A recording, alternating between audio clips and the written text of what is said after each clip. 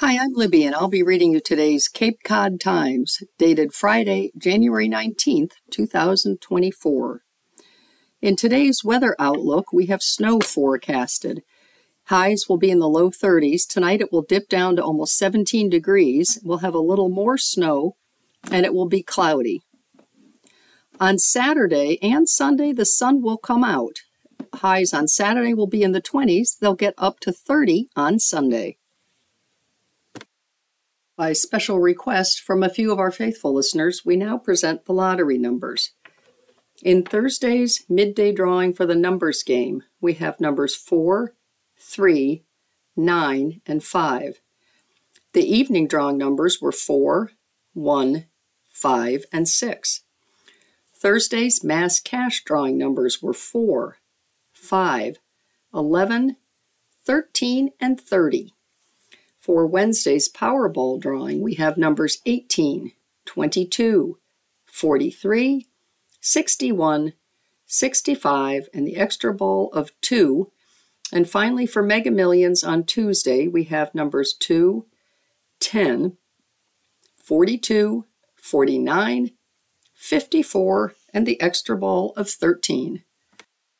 The lead story on page 1 of today's newspaper is headlined Economic Boon, Lower Price, Bourne Rail Trail No Track Design Touted, by Walker Armstrong of the Cape Cod Times. A bike trail using old railroad lines to span the length of the entire Cape, connecting the Cape Cod Canal to Woods Hole and Provincetown, has long been a vision for many regional stakeholders, part-timers, year-round residents, and government officials alike. Certain sections have been filled in, but some critical gaps remain. Wellfleet to Provincetown, a section through Barnstable, and perhaps most notably, a gap stretching through Bourne connecting the canal to North Falmouth along the Falmouth Secondary Rail Line, what would be known as the Bourne Rail Trail. Thomas Cahir, Cape Cod Regional Transit Authority Administrator, said the project aims for a rail-to-trail option, removing the Falmouth Secondary Railroad tracks and building a bike path in its place. The proposal is pending authorization from Governor Maura Healey's office, Cahir said, with $20 million of federal funding made available through the Regional Transit Authority. We identified $20 million to offer up if we could be assured that we could get it done in a timely fashion, 5 to 6 years as opposed to 50 years, and that we take the tracks out, said Cahir, a longtime supporter of train and rail initiatives, because you can't do rail with trail. Future of the Rail-to-Trail Plan. Despite support from Bourne officials and residents, opposition to the proposal from Mashpee, Falmouth, and stakeholders of the Falmouth Secondary Line, as well as an expiration date on the federal funds, have put the future of the project in a precarious position. I just firmly believe, which is completely uncharacteristic of my life, in terms of rail, that the benefits of the Bourne Rail Trail are just a once-in-a-lifetime opportunity, Cahir said, and if it doesn't happen now, it never will. What are the costs? The money was made available to the Regional Transit Authority through the American Rescue Plan Act via a formula that factored in road miles and route miles from the Woods Hole, Martha's Vineyard, and Nantucket Steamship Authority, said Transit Authority Chief Financial Officer Henry Swinarski. Funding is based upon reporting to the National Transit Database by incorporating the Steamship Authority reporting, both a combination of their ridership and really what they call direct route miles, Swinarski said. Cahir said they have until September to commit the money to the Rail-to-Trail Bourne Rail Trail proposal. Ken Chetland, president of the Friends of the Bourne Rail Trail, said the alternative option of building a bike path alongside the rail line, the so-called rail with trail option, would be more expensive, time-consuming, and would require taking private land to accommodate the extra space needed to fit a path beside the track. The estimate on rail with trail show, based on design work to date, so far is north of $80 million, whereas we can build the rail to trail for $20 million, Chetland said. The rail with trail option means 11 new bridges would need to be built, requiring environmental permits that would take years to obtain, he said. No design money spent on rail to trail. Shetland said no money has been spent on the rail-to-trail project as of now, including design, because advocates have yet to receive approval to remove the tracks. But he said once approval comes through, the project will move quickly. We haven't lit fires because the plan is, as soon as we get the green light for removal of the track, we will immediately start rail-to-trail design work, Shetland said. We'll have the money to whatever extent we need money quickly. There's a high degree of confidence in our ability to fundraise once it's a rail-to-trail project. The proposed 6.5-mile bike path would run north and south parallel to the Buzzards Bay coastline and is part of a Cape Cod Commission project called Vision 88, an initiative that aims to connect a network of 88 miles of multi-use paths and bike trails spanning the entire Cape, from Woods Hole to Provincetown. That connectivity of that rail line would be such an economic boom, not only for the Upper Cape, but for the entire Cape, Cahir said. Rail with trail and railroad stakeholders. The Falmouth Secondary Line, owned by the Massachusetts Department of Transportation, terminates at a waste disposal site at the Upper Cape Regional Transfer Station. The site is within Joint Base Cape Cod and is leased and operated by Cavosa Disposal Corporation. The Massachusetts Coastal Railroad, a rail network of nearly 60 miles from Fall River to Hyannis, operates on the track hauling construction and demolition waste from the Upper Cape Transfer Station to a site off Cape about once or twice a week. Carl Cavosa, owner of Cavosa Disposal, said the track serves as a vital link for his business. He said removing the tracks would hurt his ability to transport waste off Cape and interrupt his plans to build his own transportation on property he owns. If you owned a piece of property where you operate your business, and I came to you and I said, hey, I'm going to rip up the road that goes to your piece of land, wouldn't you put up a fight? Cavosa said. This is my business. This is my livelihood. Whedon given pretrial probation for theft of museum item by Zane Razik of the Cape Cod Times. Dateline, Plymouth.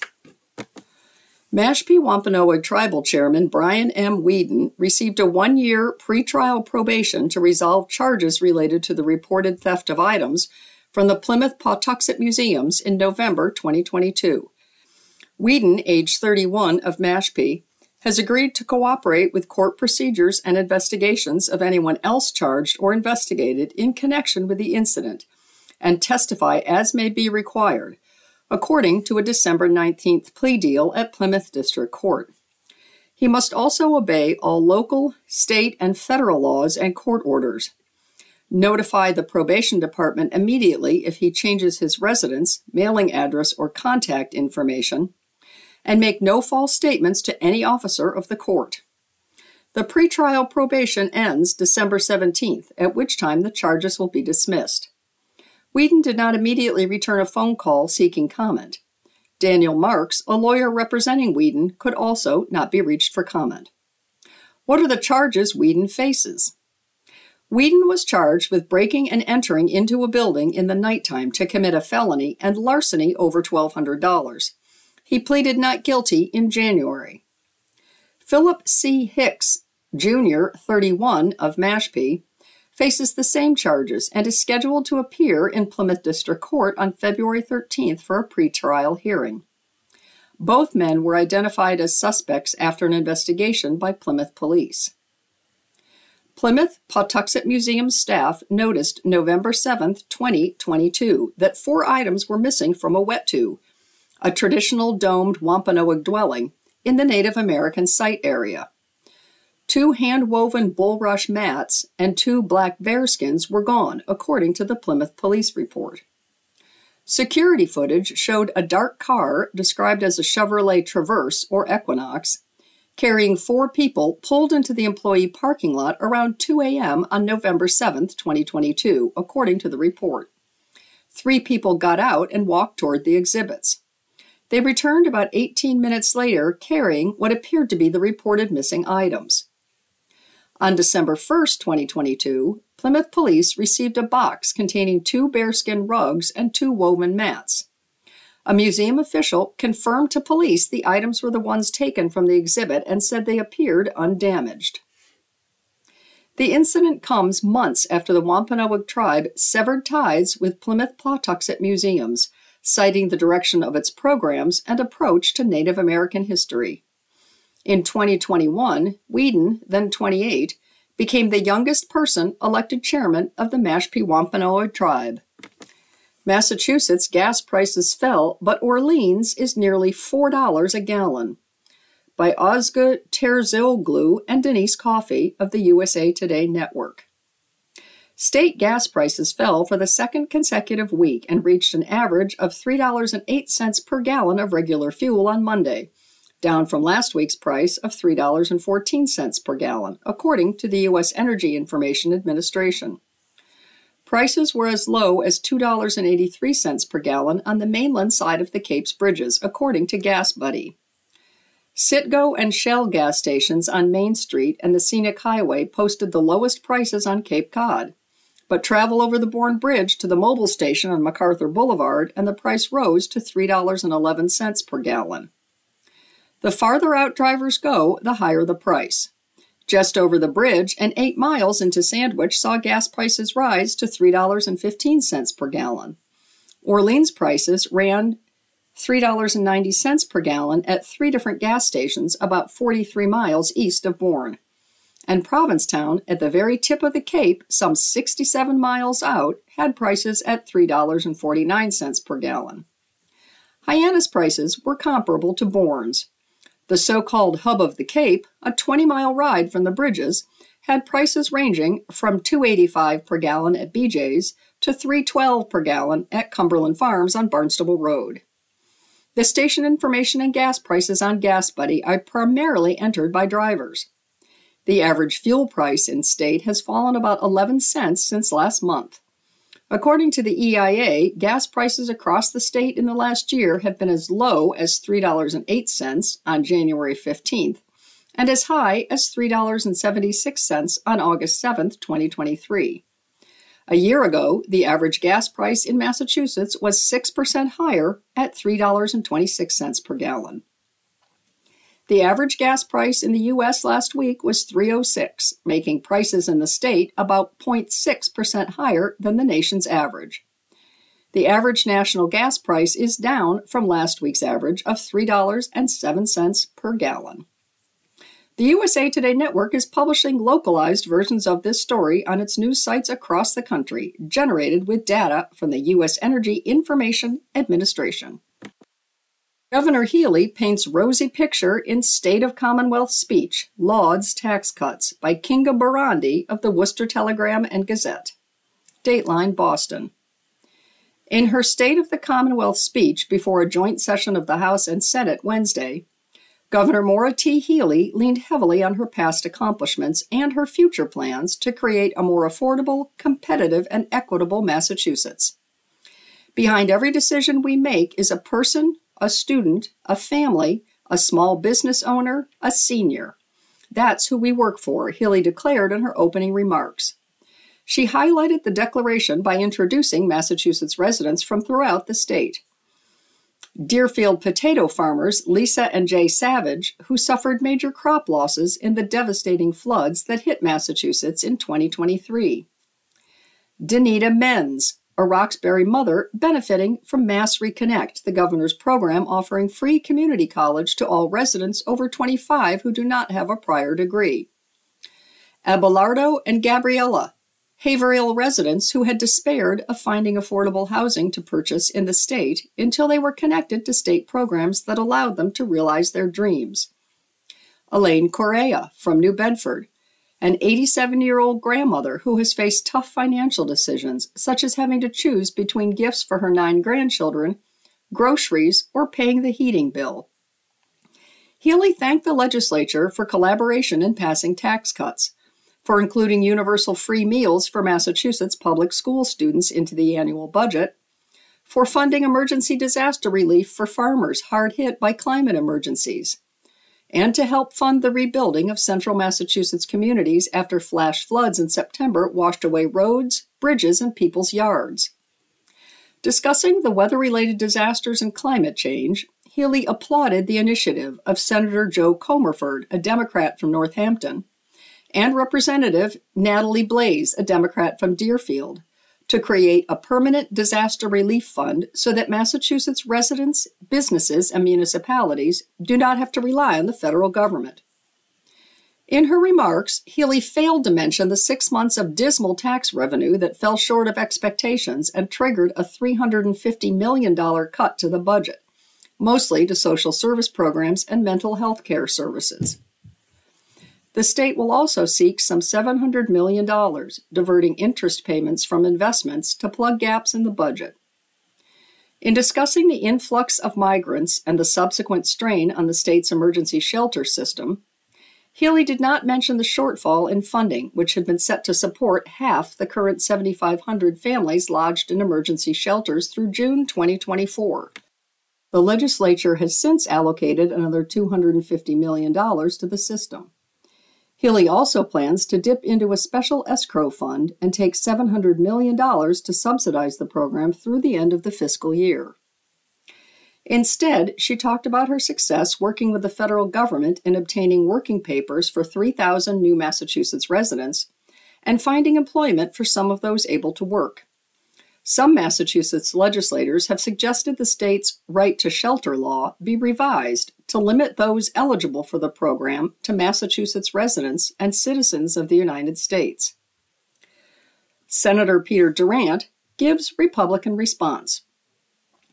In remarks billed as the Republican response to Healy's address, newly elected Senator Peter Durant, Republican from Spencer, said the right to shelter law is being exploited. "You are bearing the economic burden," Durant said, speaking to state taxpayers. "We must work together to amend the right to shelter law to carry out the mission it was intended to 40 years ago when it was written, to serve residents of the Commonwealth with emergency housing when they find themselves in distress. Without action, our state will continue to be a magnet for an influx of migrants with far-reaching consequences that will impact you and future generations." Durant called for education reform, expanded investments in vocational education, a streamlined process to build new housing, increased use of natural gas to contain costs during the state's clean energy push, and strategies to ease burdens on middle-income residents who are forced to leave Massachusetts due to affordability woes. Healy's priorities for 2024. The governor announced new initiatives: a $4 billion housing bond bill and literary launch, a program to ensure that each of Massachusetts's 351 school districts has access to the best reading material, incorporating it over the next 5 years. She said her fiscal 2025 state budget will propose to double our support for MBTA operations and tackle deferred maintenance, plus establish a permanent reduced fare for low-income T-riders. Neither Healy nor administration officials put specific figures on her proposed MBTA investments, but those commitments are likely to cost tens or hundreds of millions of dollars. The governor also pledged to increase funding for local roads and bridges to record levels, with special investments dedicated to rural communities, and convene a task force to rethink long-term transportation financing questions in the clean energy era.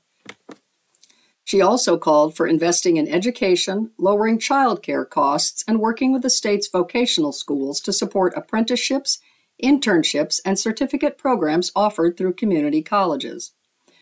Tuesday, Healy toured a child care center in Malden, taking the opportunity to announce her Gateway to Pre-K program, designed to lower out-of-pocket child care costs and establish universal pre-K in all 26 of Massachusetts' gateway cities.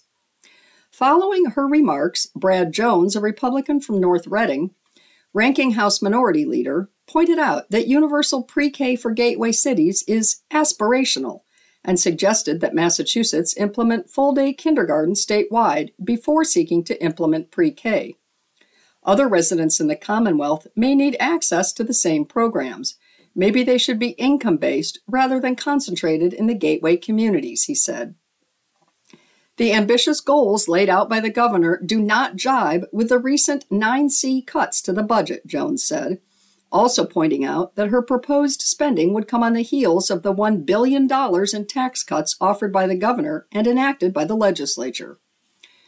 In her speech, the governor promised continued full funding of the Student Opportunity Act and investments in early college programs and mental health services for the state's youth. She touted the state's response to concerns about youth mental health, including opening 26 community mental health centers and cutting emergency room stays for youth in crisis in half. That's a real impact, Healy said. Adding her next budget will include $10 million to provide services, including residential, for the state's most vulnerable youth. The governor touted the creation of the Federal Funds and Infrastructure Office and the use of interest accrued from the $8 billion Rainy Day Fund to chase every federal dollar available in grants and loans. That effort, Healy said, has already borne fruit, attracting $3 billion to build projects, $108 million for the West-East Rail through Worcester, $24 million to rebuild Leonard's Wharf in New Bedford, $33 million for electric school buses, and $372 million to finally start the replacement of Cape Cod bridges. Massachusetts will become, Healy vowed, the national leader in life sciences and a climate change innovator with its investment in offshore wind electricity generation, investment in electric bus fleets, and a push to get more motorists in electric vehicles. We set high goals for our first year in office, Healy said. And because we came together and we acted with urgency, we delivered results and we met every one of our goals. Today, Massachusetts is more affordable, more competitive, and more equitable than it was a year ago. And the state of our Commonwealth, like the spirit of our people, is stronger than ever. Legislative leaders rule out tax hikes. Asked if he would consider proposals to raise taxes to pay for lofty spending promises with fiscal storm clouds gathering, House Speaker Ron Mariano said life goes on and pointed to a tax cut package lawmakers and Healy passed last year. No, we're not going to raise taxes. We just lowered taxes. We're not schizophrenic, the speaker said. We've chosen the course of action, and we think the competitiveness that the tax cut gets us is an important fact. Mariano praised last year's tax reforms, which figured prominently into Healy's speech, saying they'll go a long way to make living in Massachusetts more affordable. Senate President Karen Spilka also said her chamber is not considering raising taxes. That's not something that I believe we're looking at. I believe, that we'll take a look and closely monitor our revenue for the coming months, for the coming year, and we'll take a look. We'll take a look at the governor's budget, and then the House will do its budget and we'll do ours. But we will closely monitor our revenue, Spilka said. The state budget has ballooned in recent years, in line with a surge in tax collections since the beginning of the COVID-19 pandemic. The budget in fiscal 2020 was slightly above $43 billion, compared to the $56 billion fiscal 2024 budget. Just before the pandemic hit in 2020, the House approved a package of tax and fee increases to increase funding for the MBTA and transportation projects. The Senate didn't take up the bill, and then Beacon Hill's priorities shifted to addressing the pandemic. Wednesday night, Healy proposed doubling support for MBTA operations and addressing deferred maintenance on the system that has become increasingly unreliable and unsafe in the time since. However, without raising taxes and with less general tax revenue to spend in the next budget than was originally appropriated for fiscal 2024, when asked how the state would afford Democrats' spending priorities, both Mariano and Spilka said they look forward to seeing the details of Healy's budget proposal.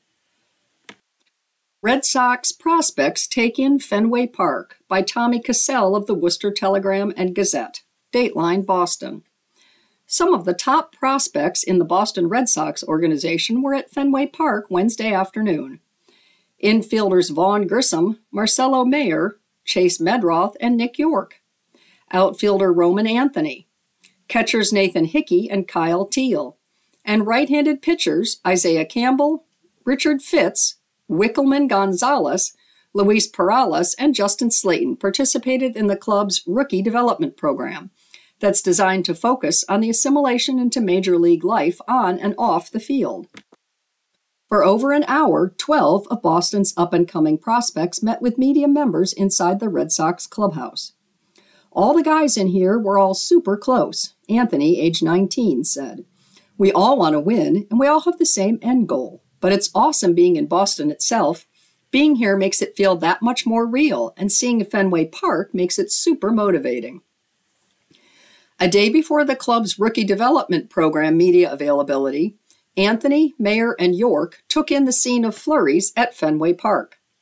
For California natives like Mayer and York, it was their first time seeing snowfall. Welcome to Boston. Just the walk back from here to the hotel, I almost slipped 4 or 5 times because I've never had to deal with ice on the sidewalk before, York, age 21, said. So it's super new to me. I woke up in the morning and I looked out my window as I usually do, and I saw snow everywhere and was like, this is crazy, Mayer, age 21, said. It was awesome. I was making snowballs, all that little kid stuff, enjoying the snow, but yeah, it was cool. In the latest top 100 prospect list released by Baseball America, Mayer, number 14, Anthony, number 21, and Teal, number 62, come in as the highest-ranked names for the Red Sox. The 3 prospects recently were mentioned by new Red Sox chief baseball officer Craig Breslow in an interview with Peter Abraham of the Boston Globe about the state of the organization. The reality is that it's going to require a step forward from the young position players.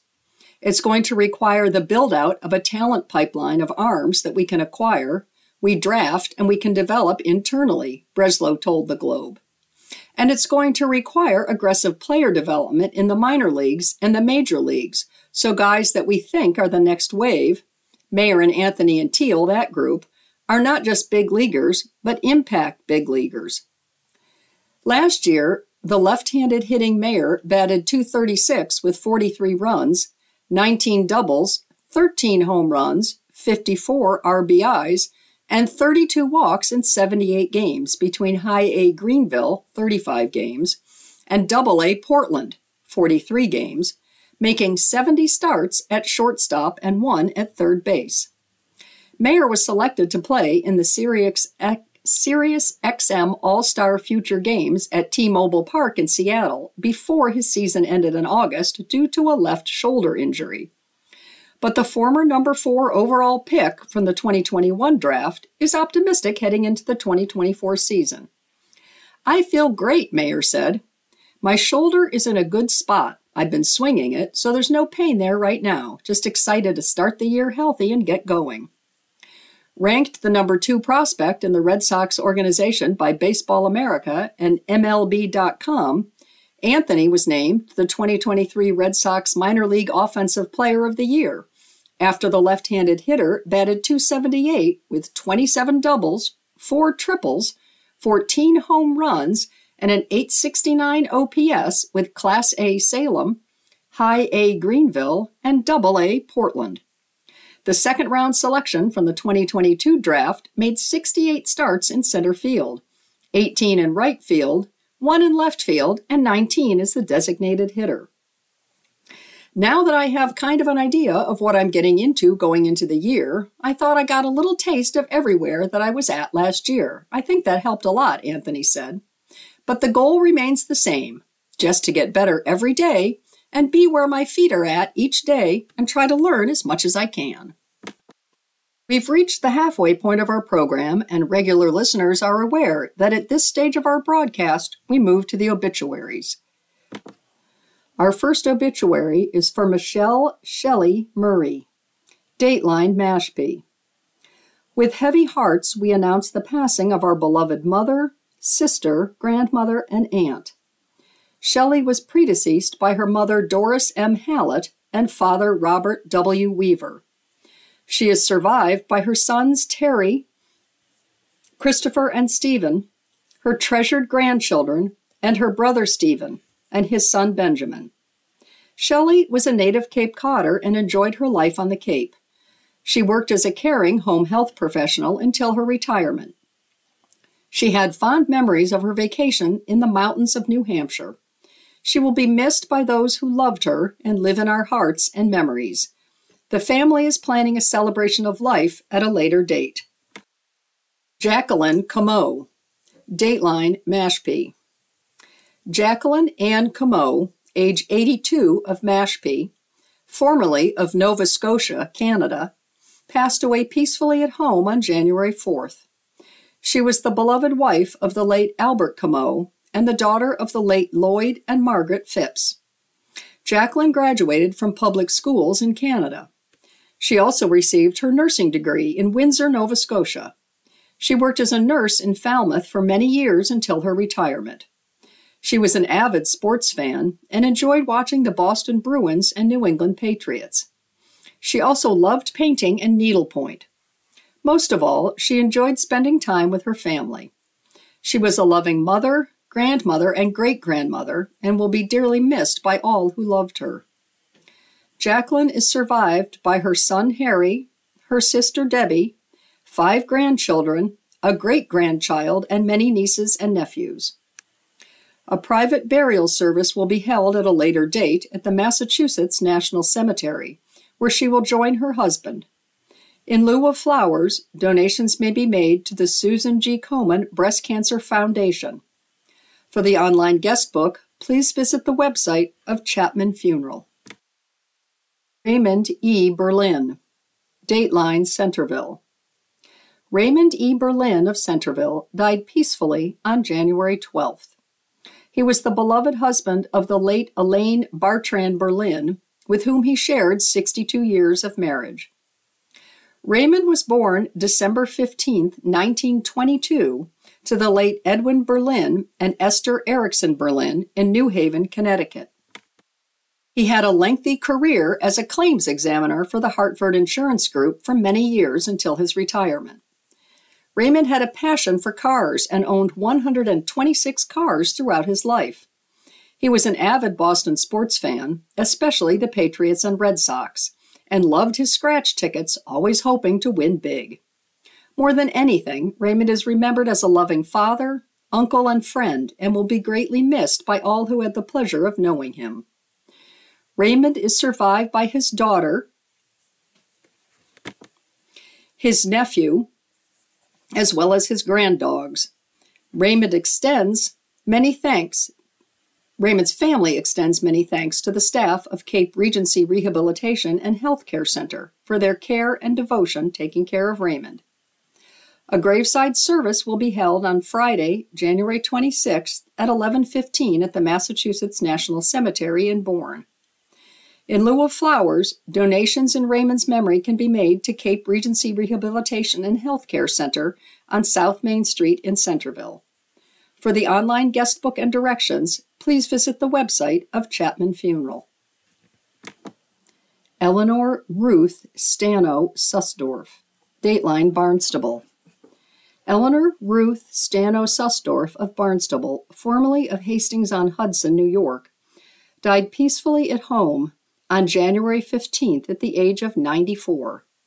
She was the wife of the late Dieter H. Sussdorf, daughter of the late Joseph and Susan Milan Stano, and the mother of Claudia Sussdorf of Cummaquid, Wendy Piers of Wareham, and Ellen Mass of Colbert, Connecticut.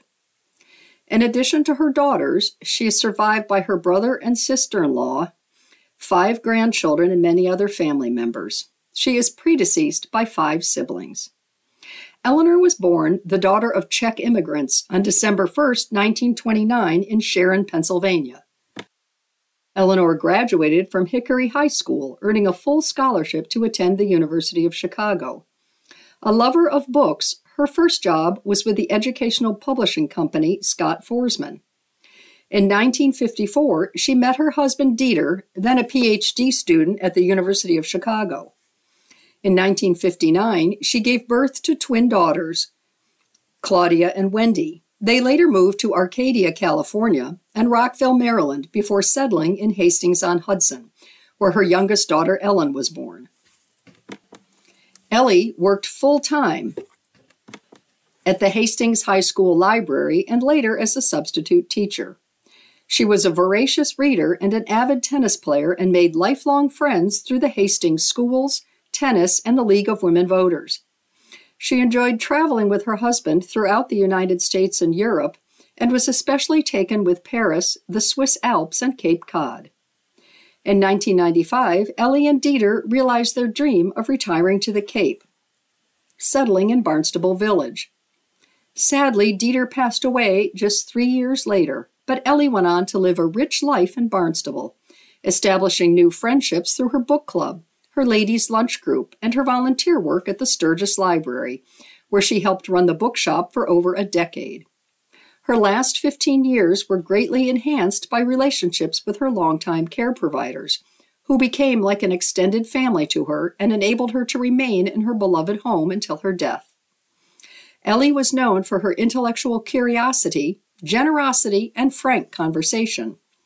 She held strong opinions and was a creative thinker, developing signature sayings and personal philosophies that guided her own life and inspired those around her.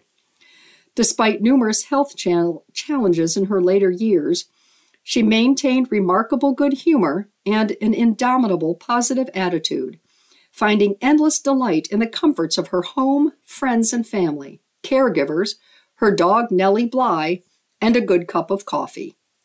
The family would like to express gratitude to all those who cared for Ellie, including her home care providers and Beacon Hospice, with special thanks to Ellie's niece Sally and her husband Stan. Burial will be private, and a memorial service will be held at a later date. In lieu of flowers, gifts in her memory may be sent to Beacon Hospice or the MSPCA of Cape Cod. Today's Ask Carolyn column is headlined, How to Gently Decline Rekindling Attempts from Former Toxic Friend. Dear Carolyn, my best friend from high school and college and I drifted apart as young adults. As I moved on and formed new friendships, I realized just how toxic this former friend was for me. She could be so mean and belittling. I remember so many times when I felt so bad about myself because of something she did or said to me. My current friend group is supportive, kind, and loving to one another. I came to realize what it's like to have deep relationships with friends who truly care and would not purposefully be hurtful. On reflection, I don't dislike my former friend. We had good times too. I realize my disappointment is more in myself, that I allowed myself to be a doormat, be bullied, and accept poor treatment. We're connected through social media. Recently, she stopped by my home unexpectedly. She saw me outside and we visited. Now she wants to go to lunch or coffee. I don't wish to rekindle this friendship. I'm good with the social media updates. We now live in the same town again, so we may see each other in person from time to time. Any advice on how to gently decline further contact? Signed, Former Friend. Dear former friend, because she was unkind to you, you have the best possible reason to give your friends a thanks but no thanks answer that conveniently omits mention of the toxicity in your old relationship. You are being gracious about taking responsibility, but she was still the one choosing to be rough on a friend. A keep it superficial approach would also be easiest on you. Countless iterations of we've grown apart are at your disposal, all sanitized and ready to go. But if you want it, if this friend still matters to you as part of your life story, if you want a potentially more rewarding outcome than a clinical snip of the ties, then you will be honest about your reasons. Gently, sure. I've had some really nice friendships in the past few years, and they helped me see how unhealthy our dynamic was. Have examples ready that are as objective as possible under the circumstances. Remember when I, fill in the blank. Your response was, fill in the blank. I felt, fill in the blank. At a minimum, this gives her the truth to do with as she sees fit. That can include her hurling it back at you, since that's always a risk. You can exit the conversation or relationship at this point, or any other, without obligation. She can also internally disagree, write you off, decide she's a better fit with more rough and tumble friends. She might surprise you with a sincere apology. But what she won't have to do is guess at your issue with her, and that bottomless speculation can be just as painful as the person's absence when a friendship comes to an end. The truth itself might not be gentle, but it's a gift. What she does with your gift has no maximum. Your honesty equips her to look inward, decide whether she's her problem or you are, and adjust accordingly if she hasn't already. There's nothing to stop her except herself from becoming the kind of friend to others that you have come to value. I present this neither as a duty nor as a guilt trip. If you are done, then you're done. Amen. But if the person you've become is someone who wants to do more, then this is what you can do. A place to grab a beer and make friends. A look at local breweries by Frankie Rowley of the Cape Cod Times. In England, the pub is the watering hole of your community. From young to old, everyone gathers at the pub for a catch-up, a trivia night, or a meal with loved ones. Families, friends, and first dates all enjoying the communal atmosphere and a few drinks from the bartender. On the Cape, I've noticed a similar atmosphere present in breweries. Each week when I'm searching for events for our Best Bets column, I notice trivia nights, paint nights, and even music festivals being put on by breweries. So, as the off-season is now in full swing, I decided to ask a few local breweries how they foster community year-round. Check out this wide range of activities and the breweries hosting them. It may be winter, but there is still plenty brewing on the Cape and Islands. Local breweries where community thrives year-round. The Knockabout Brewing Company in Mashpee. At Knockabout Brewing Company, having fun is in their foundation. According to co-owner Peter Murner, knockabout is a saying one of his friend and co-founder's dad coined. Each night after returning from being a paper salesman in Boston, he would tell his kids to go put their knockabouts on, meaning time to take off the work and schoolwear and go play. Though time passed and after-school playtime turned into after-work activities, the principle of knockabout remained the same. We're just a place where people can come together, all ages, all backgrounds, have fun, enjoy a tasty beverage, something nice to eat, and have a fun activity, Murner said. At the end of the day, that's what this business has always been about. A community gathering place where people can catch up with old friends. In its 7-barrel tap room at 13 Lake Avenue, the Knockabout crew hosts events such as comedy shows and concerts, and provides a friendly atmosphere for patrons to enjoy a beer, seltzer, and some pub grub food. During the day, we do some of those more family-friendly activities, Murner said. At night, it might be more of an R-rated comedy show with Lenny Clark, who's going to say some funny, crazy things that you definitely don't want your kids to hear. With 16 drafts on tap, hard seltzers, and 72 experimental beers created since opening in 2018, Knockabout has made it a priority to please everyone. We always want to have something for everyone available to drink, Murner said. The Provincetown Brewing Company in Provincetown. At Provincetown Brewing Company, they take pride in being a gathering place in their community. We really want to just create a warm, welcoming, inclusive environment. Chris Spalding, Director of Pageantry for Provincetown Brewing Company, said, "We really aim to be a safe space." Of a day, the brewery becomes a makeshift office, especially in the winter, for locals sipping on coffee and kombucha and sitting at their laptops. In the night, the brewery turns into a haven for fun weekly events like Trivia Night. They also throw staple events throughout the year, such as their amateur drag competition on August 5th, the brewery's birthday, where the winner becomes the face of their Bearded Mistress IPA for the year to follow. We try to give a place for folks to come whether they're drinking beer or not, Spalding said.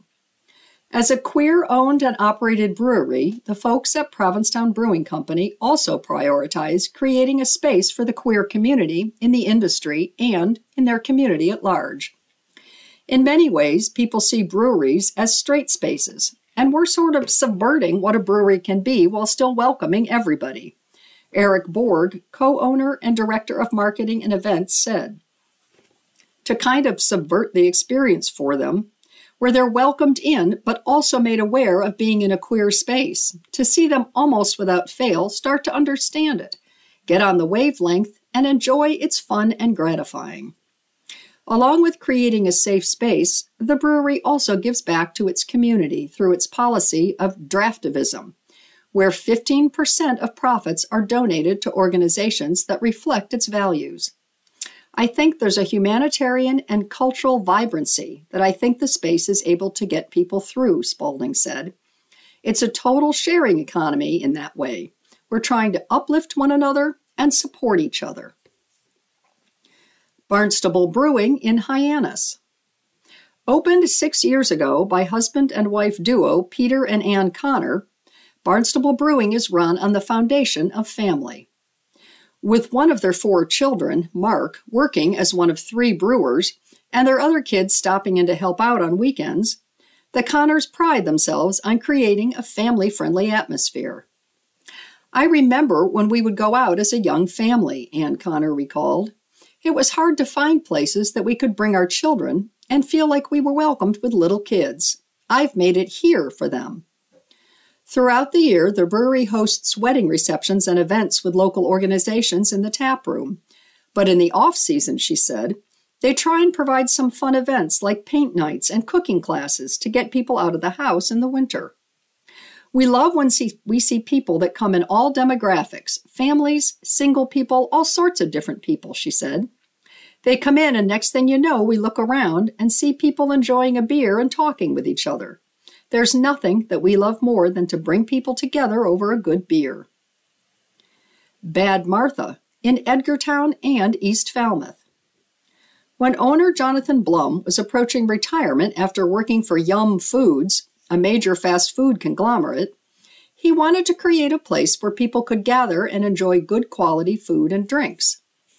After finding an Amish building company to construct a post and beam barn in Edgartown on Martha's Vineyard, Blum opened the first Bad Martha in 2014, a place for people to try Bad Martha beer and experiment with their product, according to General Manager Josh Flanders.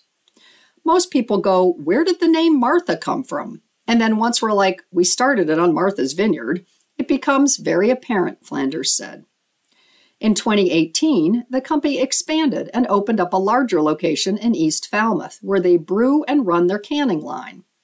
For Flanders, the best part about the brewery experience is being able to try the classic, such as the 508 IPA and Mischievous Mermaid, and the experimental, like their Shark Bite Jalapeno Cucumber Lager.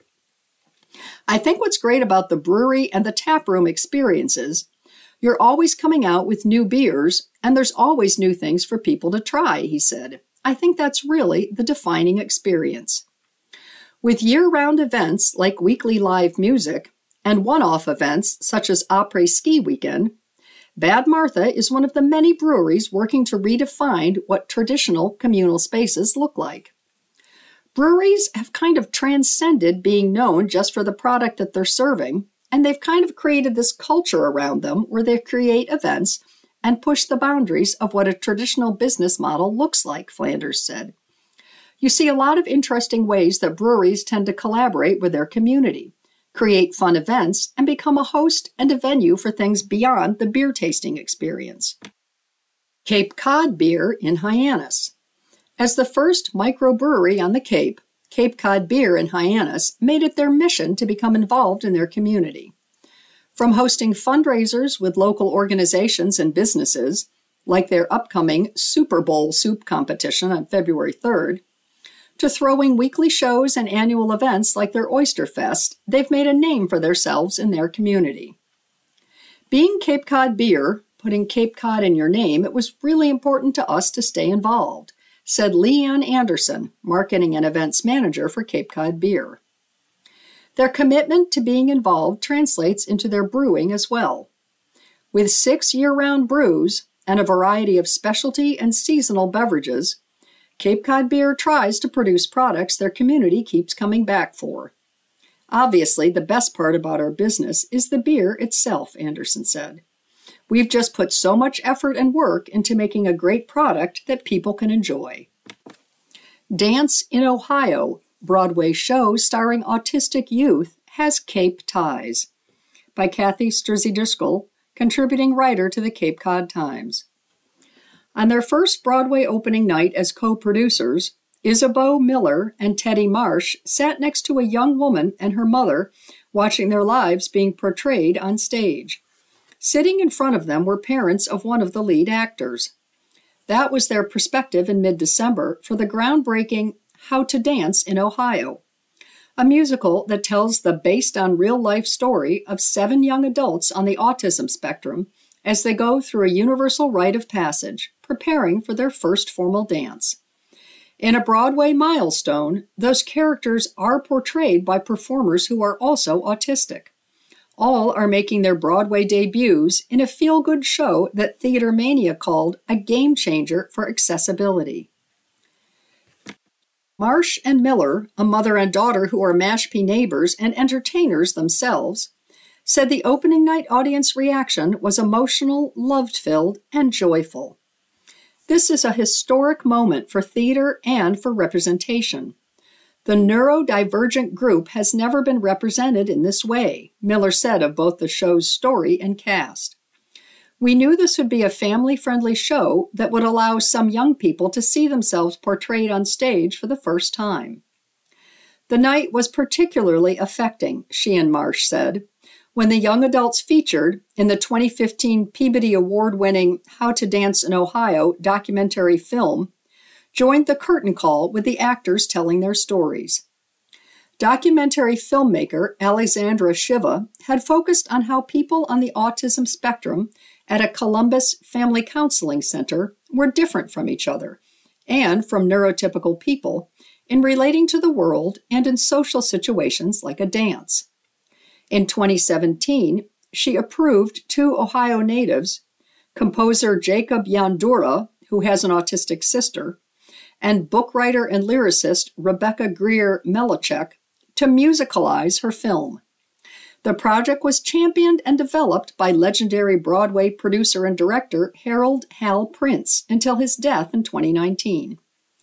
After the pandemic, director Sammy Canold, whose brother is autistic, brought the How to Dance musical to its Syracuse, New York premiere in September 2022.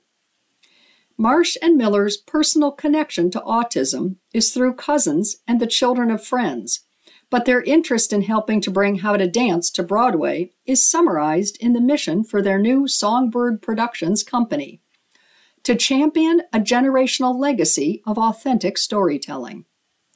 Investing money and time was not just us being part of any Broadway show, but being a part of something that was going to change the landscape of theater, Miller said.